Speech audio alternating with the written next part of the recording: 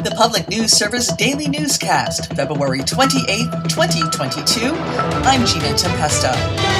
President Joe Biden is preparing for his first primetime State of the Union address tomorrow night before a joint session of Congress.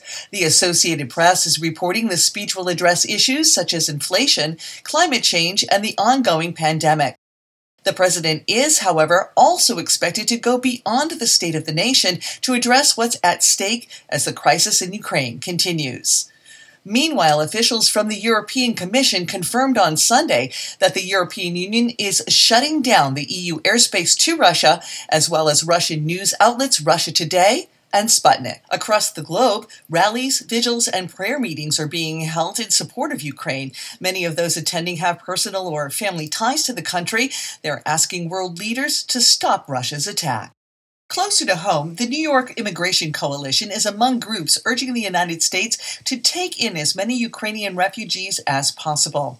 State officials say New York is prepared to coordinate with the Biden administration to accept refugees fleeing the Ukrainian conflict. Nicole Kuda with the New York Immigration Coalition hopes to see more resources directed to beefing up the refugee program. It's an absolutely devastating week for Ukrainians, both at home and abroad. And our strongest message is that the NYIC will always stand with those seeking a safe haven from violence and war.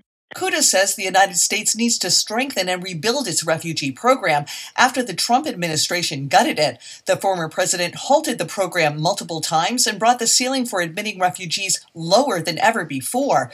More than 100 recipients of DACA, the Deferred Action for Children Arrivals program, and more than 1,700 international students are from Ukraine. Kuda hopes the Biden administration will put measures into place protecting them all from deportation. In Arkansas, the ACLU is appealing the decision by a federal judge who dismissed a challenge to a new state house voting map, saying the plan hurts black voters and violates the Voting Rights Act. Gary Sullivan of the ACLU of Arkansas says that in the 50 years of the law, no federal judge has ever made that kind of a ruling. Until that happens, the effect is that the black voters in Arkansas have had their vote diluted. And it will be hard, if not impossible, for black voters to elect candidates of choice, which is required by Section 2 of the Voting Rights Act. Of the 100 House districts, 11 are considered black majority voting districts, but the ACLU argues that 16 of those districts would be more reflective of the state's demographics. The case now goes to the 8th Circuit Court of Appeals in St. Louis, where a decision is likely in 8 to 12 months. This is PNS. In eastern Kentucky, advocates say proposed legislation would boost access to the full variety of birth control methods in rural counties and help lower the number of unintended pregnancies. Mimi Pickering is team leader for All Access EKY, a project working to increase the availability of comprehensive reproductive health services in Appalachia. She says cost and the need to make frequent trips to health clinics or pharmacies to get and refill prescriptions are a major barrier. And this can mean having to leave work or having to find and pay for childcare or, for many, locating transportation. So these are real obstacles to getting long-term and consistent access to birth control. House Bill 300 will require insurance coverage of all FDA-approved contraceptive methods with no cost sharing and without the requirement of a prescription.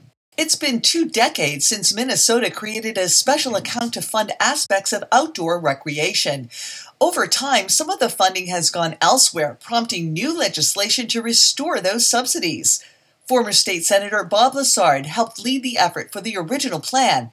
Last week, he testified in support of a bill to restore original, higher funding levels. There should be no tinkering with the money, because once you start going down that path, I can tell you, you're opening Pandora's box. The bill advanced and was sent to another Senate committee. And in Colorado, a new study is documenting the experiences of people who have opted to seek medical aid in dying, along with their friends, family, and other caregivers. Reporter Eric Galatas has more. It's been almost 8 years since Colorado passed a law allowing people with a prognosis of 6 months or less to live to seek medical aid in dying. A new study documenting people's experiences aims to remove stigma and help providers make improvements. Jen Curran-McCullough with Colorado State University is leading the effort.